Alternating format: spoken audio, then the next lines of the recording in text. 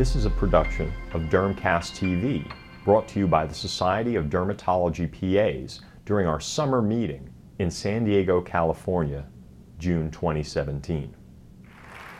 Thank you very much. I wish my dear departed mother was alive to hear that elaborate introduction, but thank you very much. How many of you enjoy being in dermatology or appreciate dermatology? Yay. Well, I have been for almost 35 years now, and it's been more fun than ever and more satisfying than ever the last 10 years since we've been able to put together a team of derm PAs with our practice. So I just want to applaud you and applaud this organization for what you're doing. So we're going to talk about basal and squamous cell carcinoma. As you know, the non-melanoma skin cancers are the most common cancer in the world. Let's see here. These are the potential conflicts of interest I might have with various companies that I consult with. There was a disturbing article in The Lancet a couple years ago that said that targeted therapies are generally not curative or even enduringly effective, and some of these things that like basal cell and SCCIS and AK probably should be just termed as indolent lesions of epithelial origin. Well, that's okay if they stay on the surface, but if they start invading and acting like many of the tumors that you've seen recently. Basal cell carcinoma is the most common cancer in the world, and it's much higher than is reported. Anywhere in the range of over 2 to 3 million basal cell carcinomas per year are reported. How are you going to predict some of the high-risk basal cell carcinomas? Because we know the vast majority of them can be treated relatively easily with a variety of modalities, electrodesiccation, curettage, simple excision, and the more advanced ones, of course, Mohs surgery. Well, there are two major risk factors that we need to think about. The clinical factors, or what we observe, and then histologic factors. And you really now should be getting a decent report from your pathologist, not just saying basal cell carcinoma. It should give the histologic type and the depth and the appearance of it. Other factors include the size of the tumor. The bigger tumors are greater at risk, how deep they invade, if they're just on the surface, like a superficial basal cell carcinoma, or if they extend down into the fat, where it's located. We know about these central areas of the face and so forth, where it's more likely. If a lesion has recurred, it's much more likely to be aggressive type of tumor, and so I don't recommend treating a basal cell or squamous cell in the same manner. So if it's recurred after ED&C, then go to another modality, such as excision. If they've had prior radiation, and we still see some patients that had radiation for acne or radiation for other things, then much more oral treatment in the other area, perhaps, then it's more likely to. If it goes through the fascia, through into the fat, or through a anatomic area, it's much more likely to be. So just rules of thumb: more than 1 centimeter in the face, greater than 2 centimeters and over other areas are more likely to be troublesome basal cells. If it goes to the fascia or involving muscle, obviously, into the perichondrium or periosteum, much more aggressive tumors. So we talk about the H zone. I'll show you a diagram. You're all familiar with that. But also any areas of limited tissue, such as the eyelids, the nose, and the ears, are more difficult to manage. And this is the areas of higher risk. It was that periorbital area, the mid-face, temples, preauricular area, and certain areas of the scalp tend to behave much more aggressively. So recurrent tumors, if they've been multiply recurrent, then they're more likely they really have much more of a nasty type tumor. And also, if you see a recurrent tumor, you have to assume that the scar is also involved. So just don't treat the edge that appears to have recurred. Try to excise the scar with it whenever you can. So just a quick question. What are the risk factors for basal cell carcinoma?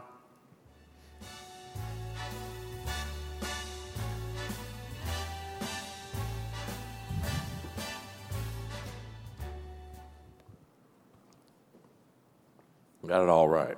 Excellent. So there's another drug that, I'm sorry, this is out of sequence for some reason or another. Capecitabine. You're all going to get this right because it's a given answer. Something out of sequence. So.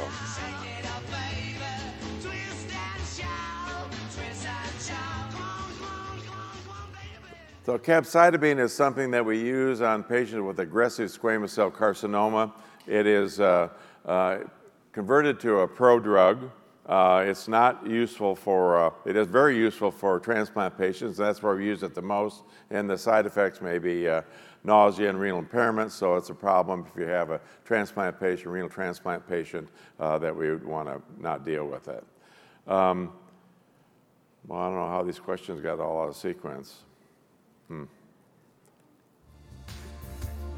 Can we, any way we can introduce these after this section? They're out of sequence.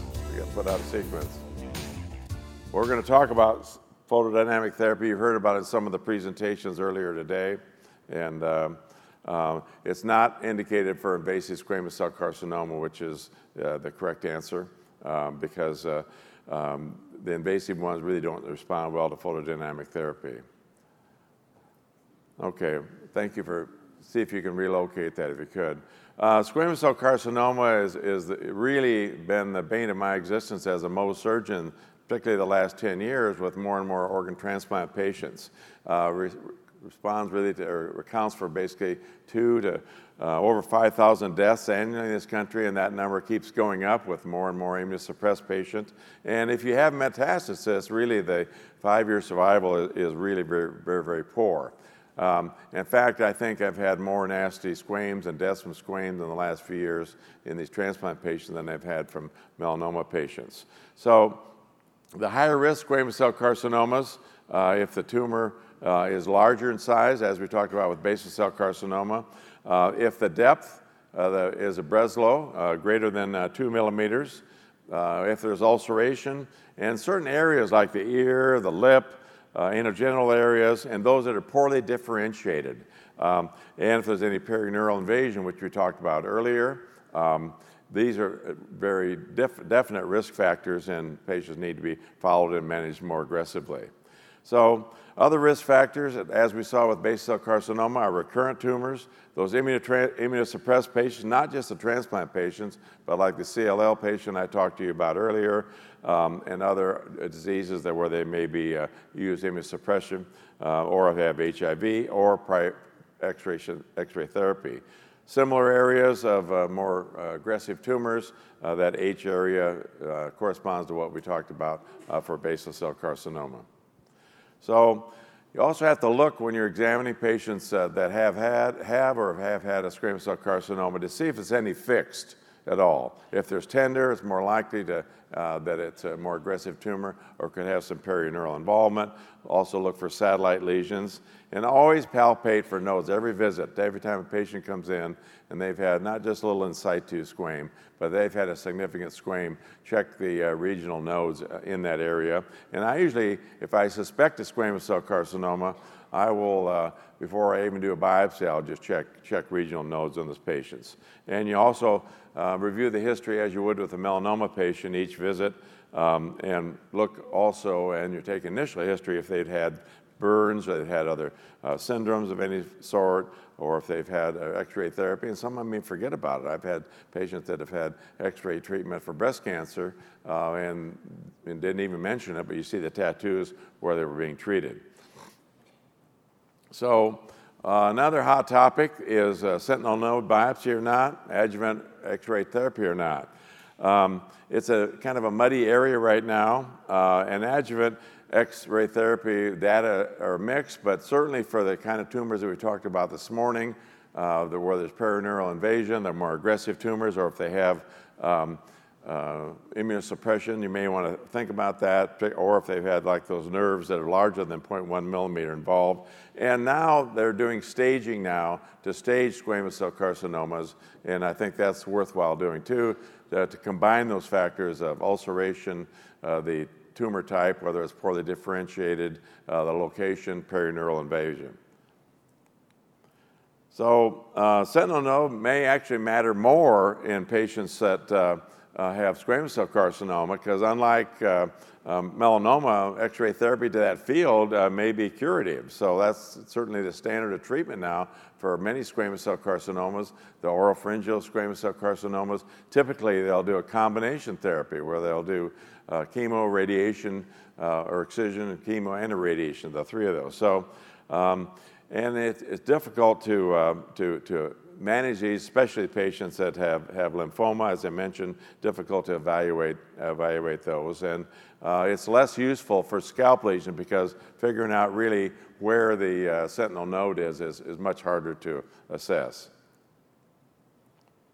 So retinoids can be used. Some of those cases that we saw this morning, it might be appropriate to think about putting them on a retinoid because this is really the best or the most widely studied chemopreventive measure for squamous cell carcinoma in transplant patients. And it decreases the AKs they get, warts and keratoses, and it really has an effect on pro-differentiation and pro-apoptotic effects. It aims to upregulate P53 and also increase Langerhans cells in the skin. Now, it doesn't cure, all it does is suppress it. But we all see these patients that start getting galloping numbers of squamous cell carcinomas that are immunosuppressed.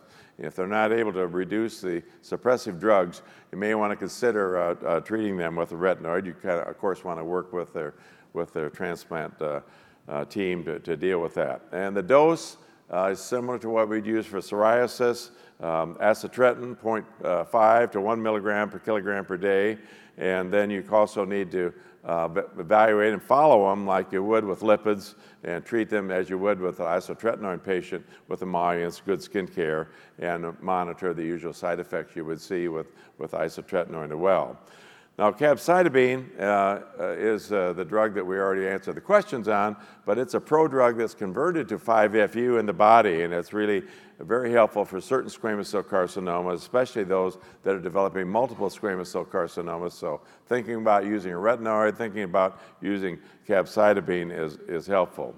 Cetuximab is another drug. It actually is a epidermal growth factor inhibitor, and it may have an adjuvant role, so you may need to, you talk to your oncologist along with us and your transplant doctor if you're seeing some of these patients that are really progressing. Now, one of the things we've tried to do on these transplant patients, and a PA in my practice kind of spearheaded this, met with a transplant team, and we have sent sessions educating them about skin cancer. Those that are on the transplant list, we're trying to get them in for a full body examination, maybe treat precancerous lesions, maybe treat AKs they might have, get them on a good sun safety regimen. So I think we can play a major role in this, not just in treating them, but also trying to prevent some of these lesions and then help educate them on early detection, early treatment.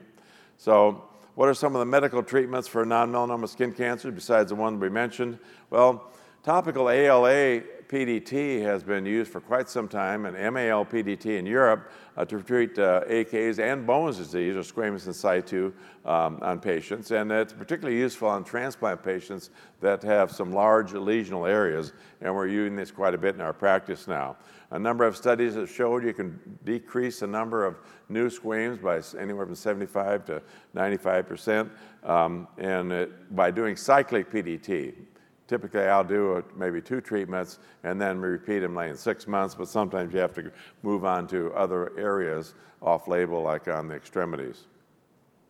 So this is just an example from a study from Apollo showing the patients, the incidence of squamous cell carcinoma steadily decreased on the untreated patients, and doing 2 treatments. And at 6 months, you can see the difference in the lower part of the, let's see if we can get to, yeah, I'm not getting it. But you can see at 6 months a dramatic decrease. However, if you stop doing the cyclic treatments, they progressively continue to increase. Also, patients with Gorlin syndrome or nevoid basal cell carcinoma, a number of studies have shown a dramatic decrease in the number of new basal cell carcinomas, just as we talked about in treating the patients with vismodegib.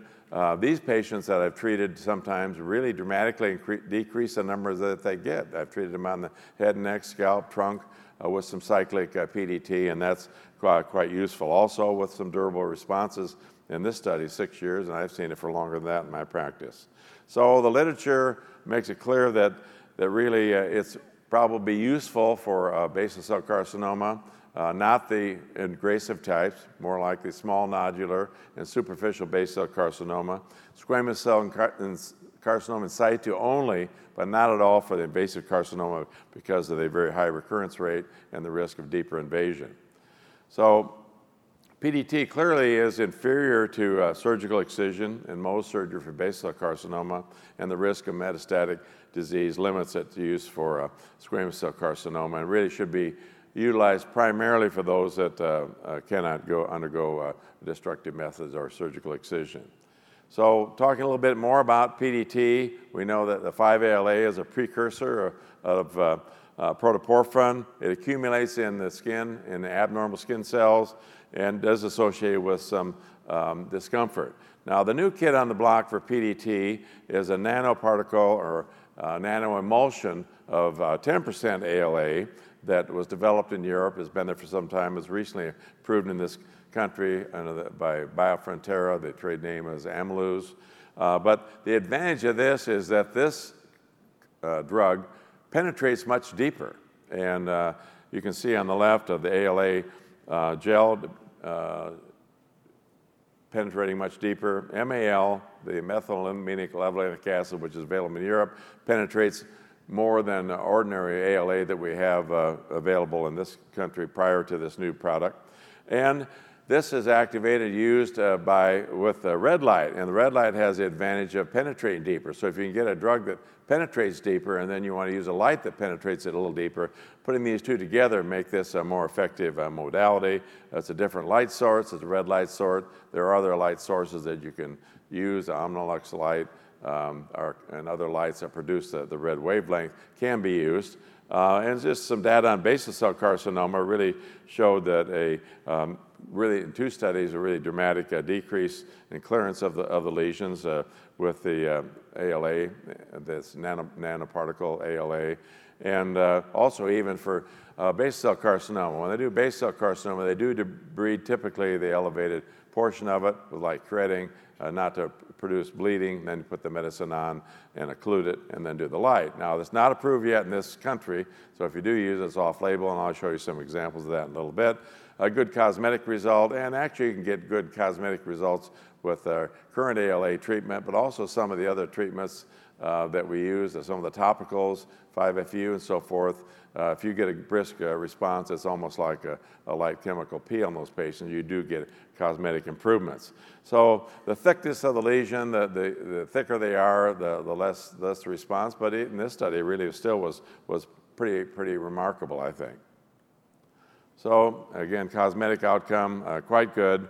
And in fact, all the ALA treatments that really give pretty good cosmetic results. Unlikely to produce scarring, very rare to get any scarring in the ALA PDT treatment regimen. So this is highly efficacious for AK. It seems to be even more efficacious. It's as far as clearance in the 90% range. Both forms of ALA PDT are more effective for AKs than the other modalities. The biggest advantage of PDT, in my experience, though, is that you get 100% compliance because you know they've been treated.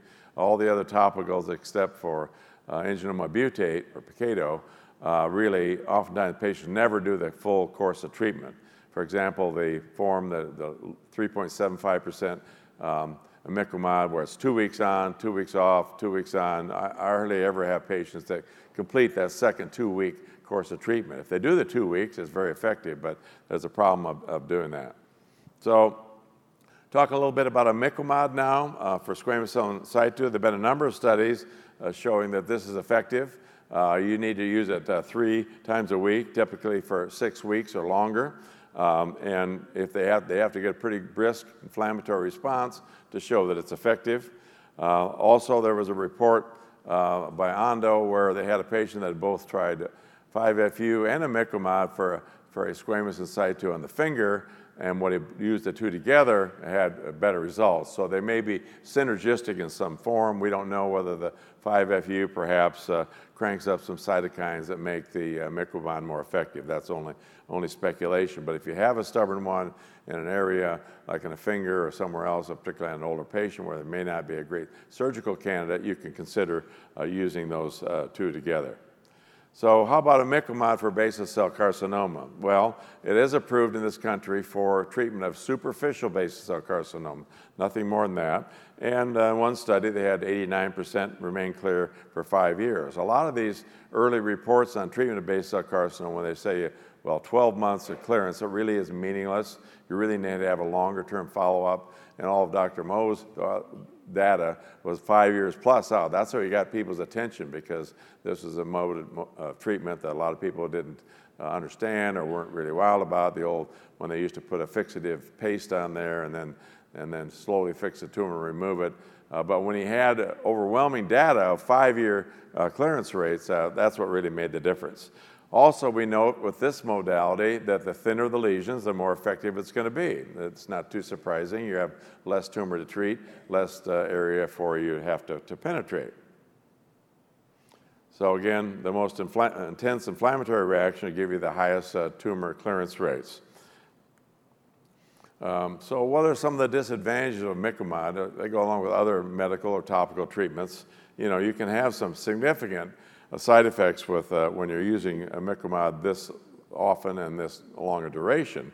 The erythema, crusting, and scabbing, and a fair number of them will get some flu-like symptoms, which demonstrates the systemic immune effect that it has. Very rare to get scarring. It can occur. It is costly, and you may not be able to get it approved for use. It does take more time, and you have to have a good, compliant patient to do it, it does take quite a bit more time typically. So the highest cure rates for nodular basal cell carcinoma, off-label treatment, done more often in Europe, but I've done a fair amount of this where I combine it with curettage. The cure rates are less, 71 to 76%.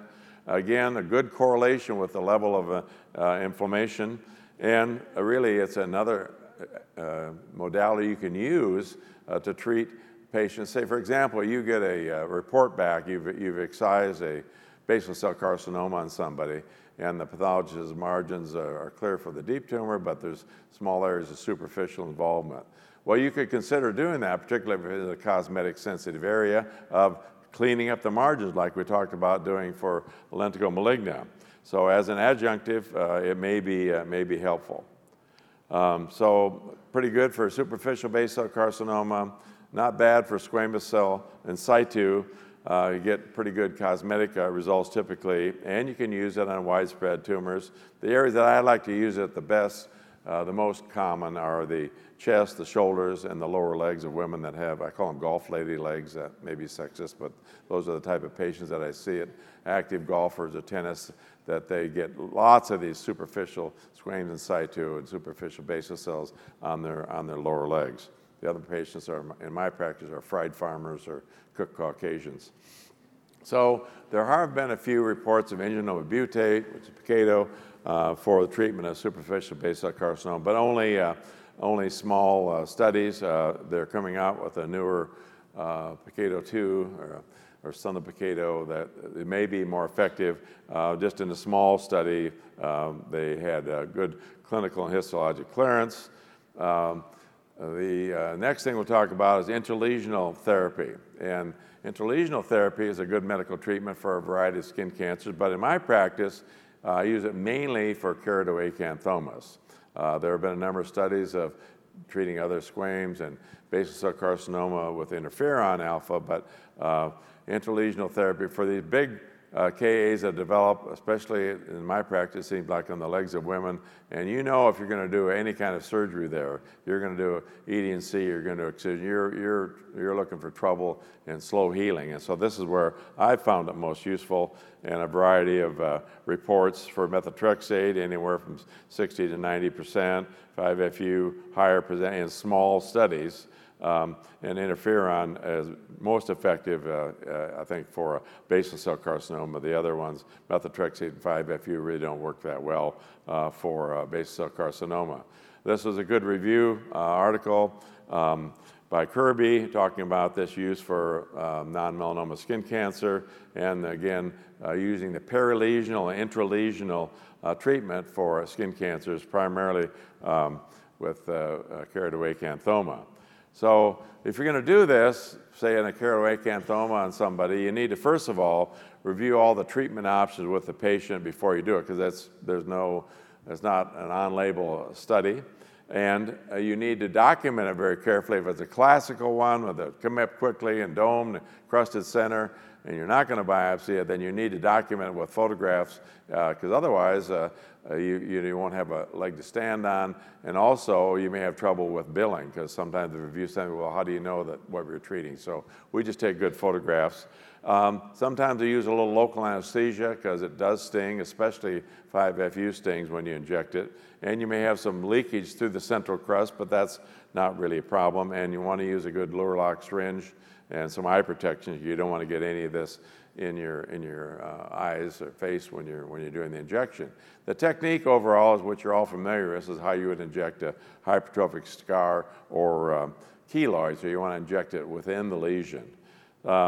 So those that are smaller than a centimeter can just do a well-placed needle in it and to the edges. Larger ones, you may have to do multiple injections, both around going around, let's say 4 quadrants and a little bit underneath the base of it. And again, as I mentioned, it's analogous to treating interlesional keloids.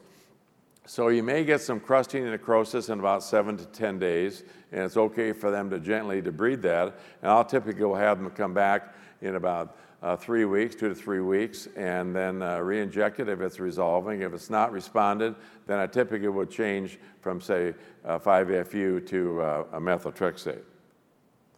And this is, again, some of the regimens that have been used and described for this and the kind of clearance that you might expect. So it's been very good in our hands for select patients. We don't do it routinely, but certainly in those patients it may be useful. And some of these patients that, again, start popping up with them right or left. Some of the BRAF inhibitors for treatment of melanoma, patients get multiple keratoacanthomas, they kind of keep popping up around. So best for keratoacanthoma, you biopsy or get good photographs if it's a classical appearance. And I inject every few weeks, change if it's not improving.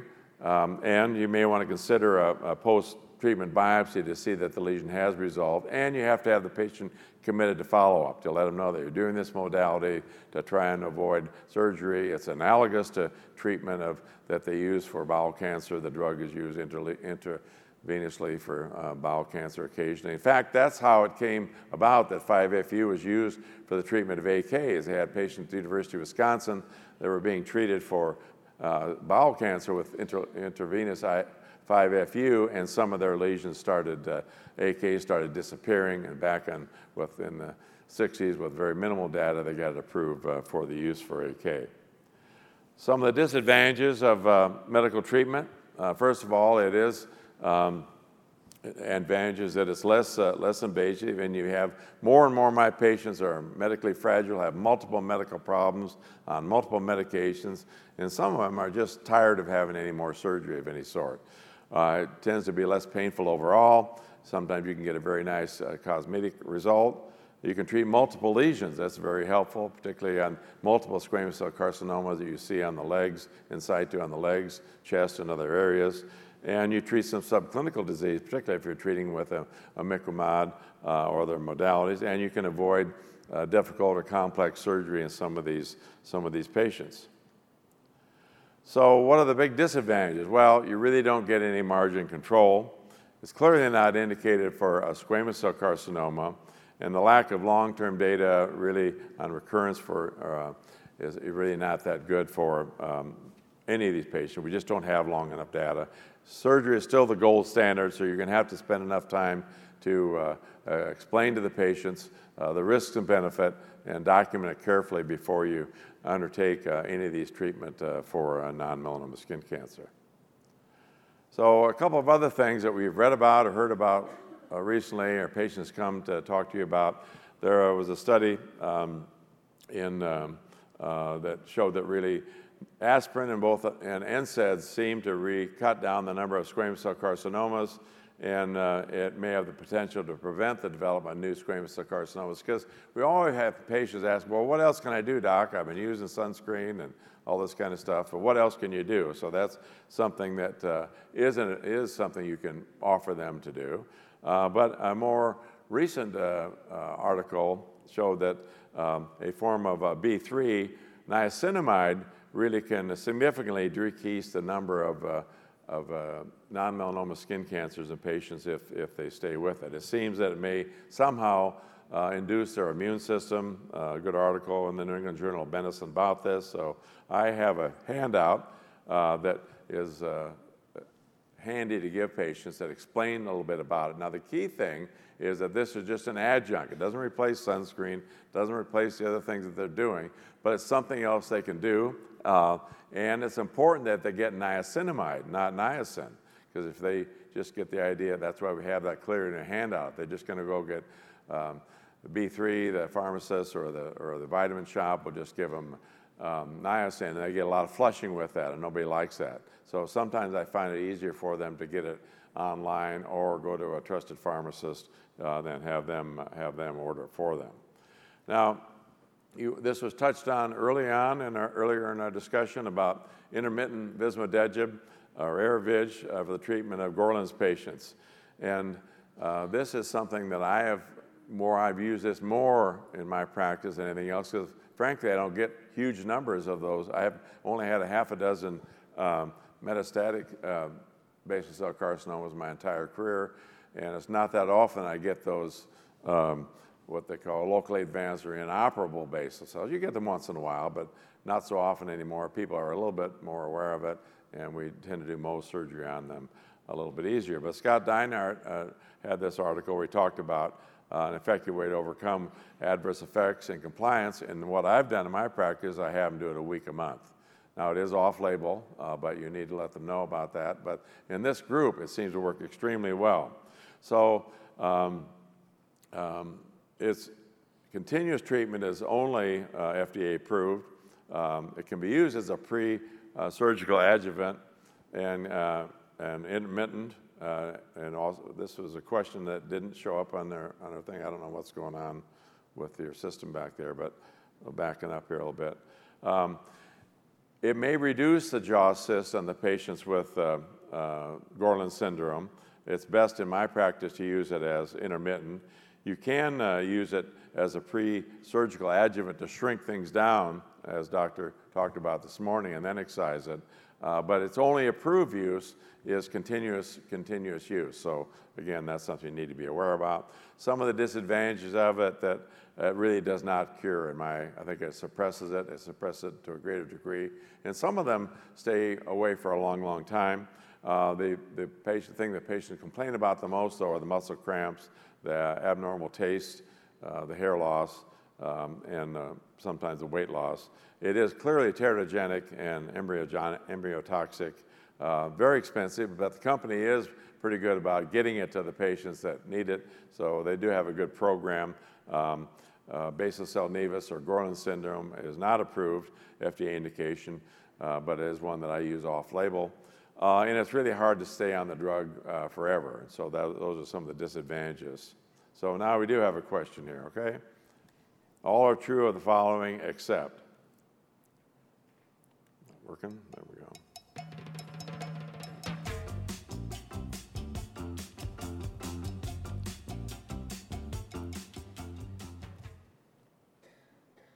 Okay, correct answer is C.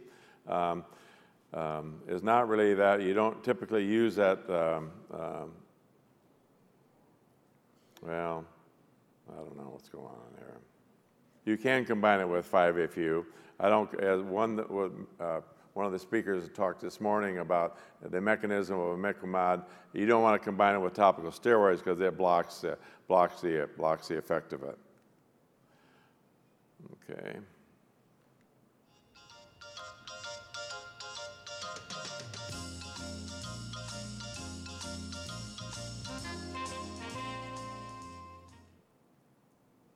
Okay, everybody got that right? Almost everybody got it right.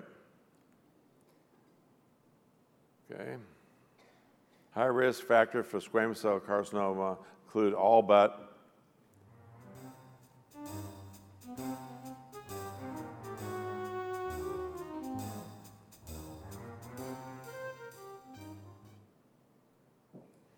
Correct.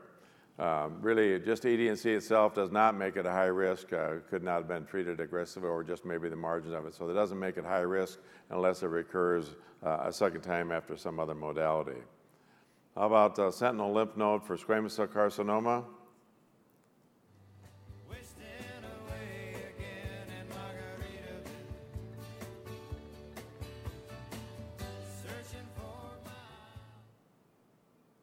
Good. Almost everybody got that right. It is useful for, maybe more valuable than melanoma, because once you find if it is sentinel, you can give them X-ray therapy afterwards, and it is clearly useful for staging the patient. Okay, retinoids for multiple squamous cell carcinoma. All but one of the following statements are true.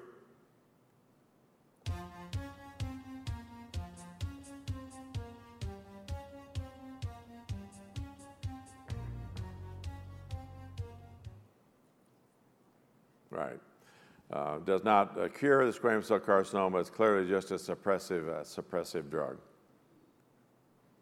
All right, capecitabine. We covered this earlier, so everybody's going to get this correct. Can't touch this. Look, man, can't touch this.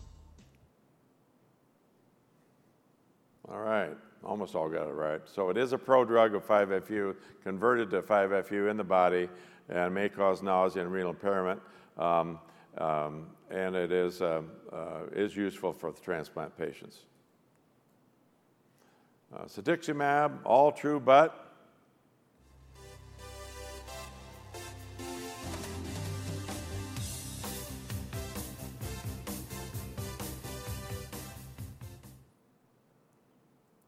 correct.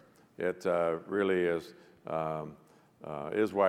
not really widely used. We have small studies of this drug, and it is similar to erlotinib, which is all these things with the AB on it is an antibody or antibody blocker.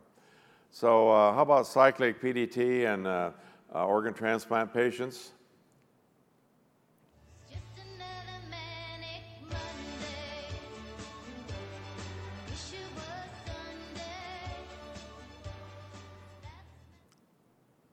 Okay, almost everybody got that right. So it does lose its prophylactic benefit when you stop, as we saw in that diagram. And I like it for large treatment areas, and it does decrease the number of new squamous cell carcinomas. So red light, we talked about briefly in the new form of ALA, the Ameluz that Biofrontera has.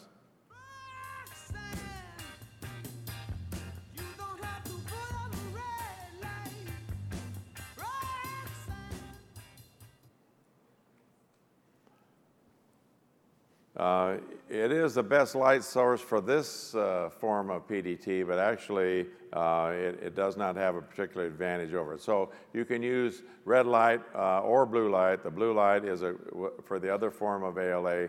PDT is probably as good. The intensity of the red light is not quite the same in a smaller field area. So there are advantages of both light sources.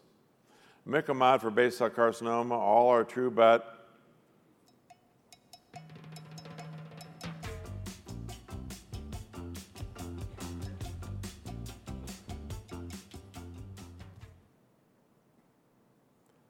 correct. All right, interlesional 5-FU is most useful for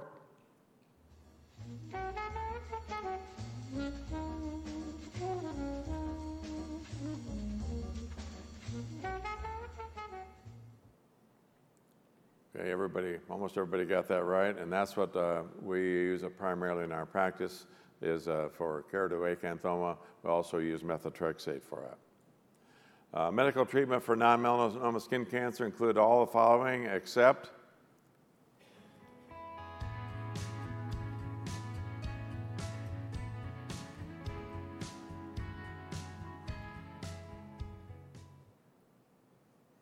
good. Almost everybody got that right. The calcineurin inhibitors are the drugs that we use for eczema, Protopic, and Elidel. So NSAIDs and niacinamide, which statement is not correct? I feel good.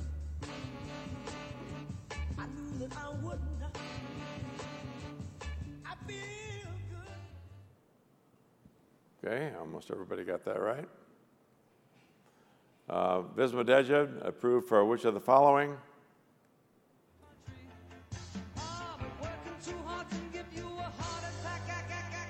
You wanna know by now. Yeah, it's only approved for continuous use. The other uses of Vismodegib are off-label. Okay.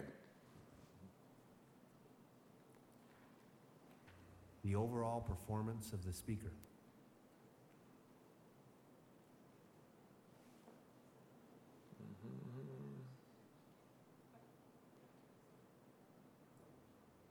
How useful will this session be in your practice?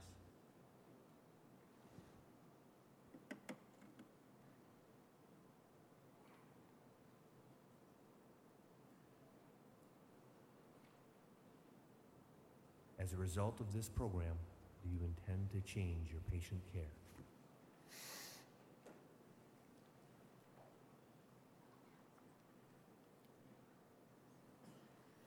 Okay, happy to have a few minutes now to answer some questions. The first one, is Aldera effective in immunosuppressed HIV or post-transplant patient? It is, but doesn't seem as effective. And maybe Dr.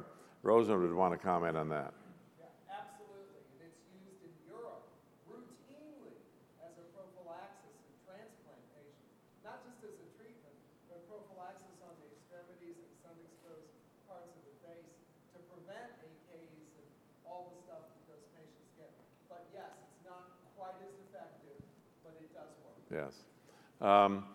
If you suspect node involvement, what's your next step? Do you order testing? I would refer typically to most of the ones we're seeing that would be a head, neck, or oncologic surgeon, and for their evaluation, sometimes they'll do MRI or ultrasound, and then maybe do a needle biopsy or whatever. So I think it is important to do that. As again, it's very important to document if you check for nodes on these squam patients, especially those that the higher risk that we talked about. When a patient's had a transplant, has had many squamous cell carcinoma, do you refer to an oncologist at any time? Yes, we tend to. First of all, I work with the transplant doctor first, and one of the things we would talk about is see if they can tweak their immunosuppressive drugs. The second thing we would consider seeing if we could put them on, if they're really galloping number of squames, put them on a retinoid. For those other drugs, cetuximab, I would work with I don't prescribe that myself, I'd work with a medical oncologist on that. I have a recent past showing basaloid aggregates approaching cutaneous nerve but not diagnostic for perineural invasions with margins free of original base cell. Would you refer for X-ray therapy? Well, it would depend upon how old the patient was and what the location was, but I would certainly consider doing that because it's not as nasty as with a squamous cell carcinoma, but you might want to do that, particularly if it was an area where progression of that nerve could be a real problem, if it was close to the orbit or something like that. So I think it's reasonable. How frequently are lab monitoring for retinoid transplant patients? Well, I get a baseline, and then I do after they've been on the drug for a few weeks, and then I would follow them just about like you do for your isotretinoin and your Accutane patients. And if they don't have really, their lipids are stable and so forth, I cut back on that, but just as you would for isotretinoin patients. Do you have experience and thoughts on red light versus blue light treatment of actinic damage? No, but there are some nice studies in Europe about the effectiveness of red light and the red light in combination with this nanoemulsion PDT was showing pretty nice improvement in photoaging. So I do not have experience with it. There was the commercial light, the Omnilux light that was, I don't know if it's marketed anymore, but that was primarily used for that. So I think it's something to think about. But I personally don't have any experience with that per se. Let's see, a patient with multiple AKs, SCC presenting like an immunosuppressed patient, but no known cause of immunosuppression. I see this sometimes in elderly patient where they've had so much sun damage that basically they've fried their cutaneous immune system. They've gotten rid of a lot of Langerhans cells, and they start getting them. I would keep a close eye on them, work out for the past that they might have some underlying malignancy or some other reason to be immunosuppressed. You know, think of things such as HIV, things of that nature. But I think you just need to watch it carefully. I do see some of those patients. I see some patients sometimes will get a Ka pop up right where they get out of the hospital and where they had their IV, and a Ka will pop up there. And of course, if they're getting multiple Kas, you need to think that they might, have the congenital syndrome with a bowel cancer and that type of thing. Is it worthwhile treating an octogenarian, a patient with acitretin? Well, again, I think it would be depending upon their overall health and how much they have. Again, you'd want to titrate the dose to a small level, but basically, I look at over 60. Even, I sort of look at patients more and what their biologic age is versus their chronologic age, because I think there's such a huge variance on what lifestyle they had, the amount of sun that they've had, what their genetics are. So I don't have any reason I really particularly would not do that. Ted, what do you think? I agree totally. I had an 80-year-old aunt who developed psoriasis for the first time, and she was incredibly young in terms of her involvement in the community. She was head of a couple of volunteer organizations. She was all there in terms of her cognitive ability. She was driving. She didn't even have a cataract. And not a single person she saw in Chicago would give her anything other than pound jars of triamcinolone. And it was a crying shame to watch a vibrant 80-year-old become a hermit, a recluse, and withdraw from activities she liked because of psoriasis. And I think the same thing is true of this. 80-year-old is not old anymore. It's chronologically old, but a lot of 80-year-olds are very healthy or have chronic diseases that are entirely well managed. And if they're that kind of person, I think they get the treatment they deserve. The next question, do you always recommend histologic proof of clearance after topical treatment of superficial basal cell or squamous in situ? No, I watch them carefully and I let the patients know that they need to have a closer follow-up than you would with ordinarily treating with other modalities. I do try to get a biopsy ahead of time, though, to really have a good idea how thick the lesion is. Do you ever inject 5-FU in generalized area with multiple AKs as field therapy? No, I've not done that, but I modify my approaches with 5-FU, sometimes using prep treatments or having them use it perhaps with occlusion or other things, off-label approaches. The go-to for eruptive keratoacanthomas, if they're getting multiple ones, then I typically will try to do the interlesional treatments. The retinoids are helpful for that also. How much 5-FU do you inject in each site? Typically, the average one would be about 1 cc. Occasionally a little bit more, but 1 cc. Again, injecting into the lesion carefully and then following up. What dosing schedule with 98% clearance of Ks and interlesional study? They were treating them every couple weeks in that study. And if the patient is available to come back that time, that's an ideal one. Some of my patients, especially some of these older ones, the ones I'm treating it on, it oftentimes is an issue getting them there. So I think ideally every 2 weeks. A large Ka in the chest of a woman, mostly removed with shave biopsy, elected to treat with interlesion of 5-FU. When you remove the bulk of it, you may only have to do it once, maybe even twice at the most, in my experience. That's typically what I would do. And sometimes, frankly, just that level of treatment is all you have to do. And if you watch them, sometimes they'll resolve. And sometimes it doesn't take too much to get rid of some of these Kas. How is Gorlin syndrome diagnosed? Well, there's a number of things that make up the syndrome. They can have pitted palms. They'll have sometimes wide space canthi. They may have jaw cysts. multiple basal cell carcinomas. They can have some calcification of the falx cerebri. There are a whole host of things that they can have. It's interesting how this was determined. Dr. Gorlin was a dentist or oral surgeon at the University of Minnesota, and he was seeing these patients with jaw cysts and the skin cancers. And then Bob Goltz was the head of dermatology at the time, and so at one time I think it was called the Goltz-Gorlin syndrome or whatever. Nevoid basal cell carcinoma is the other term for it.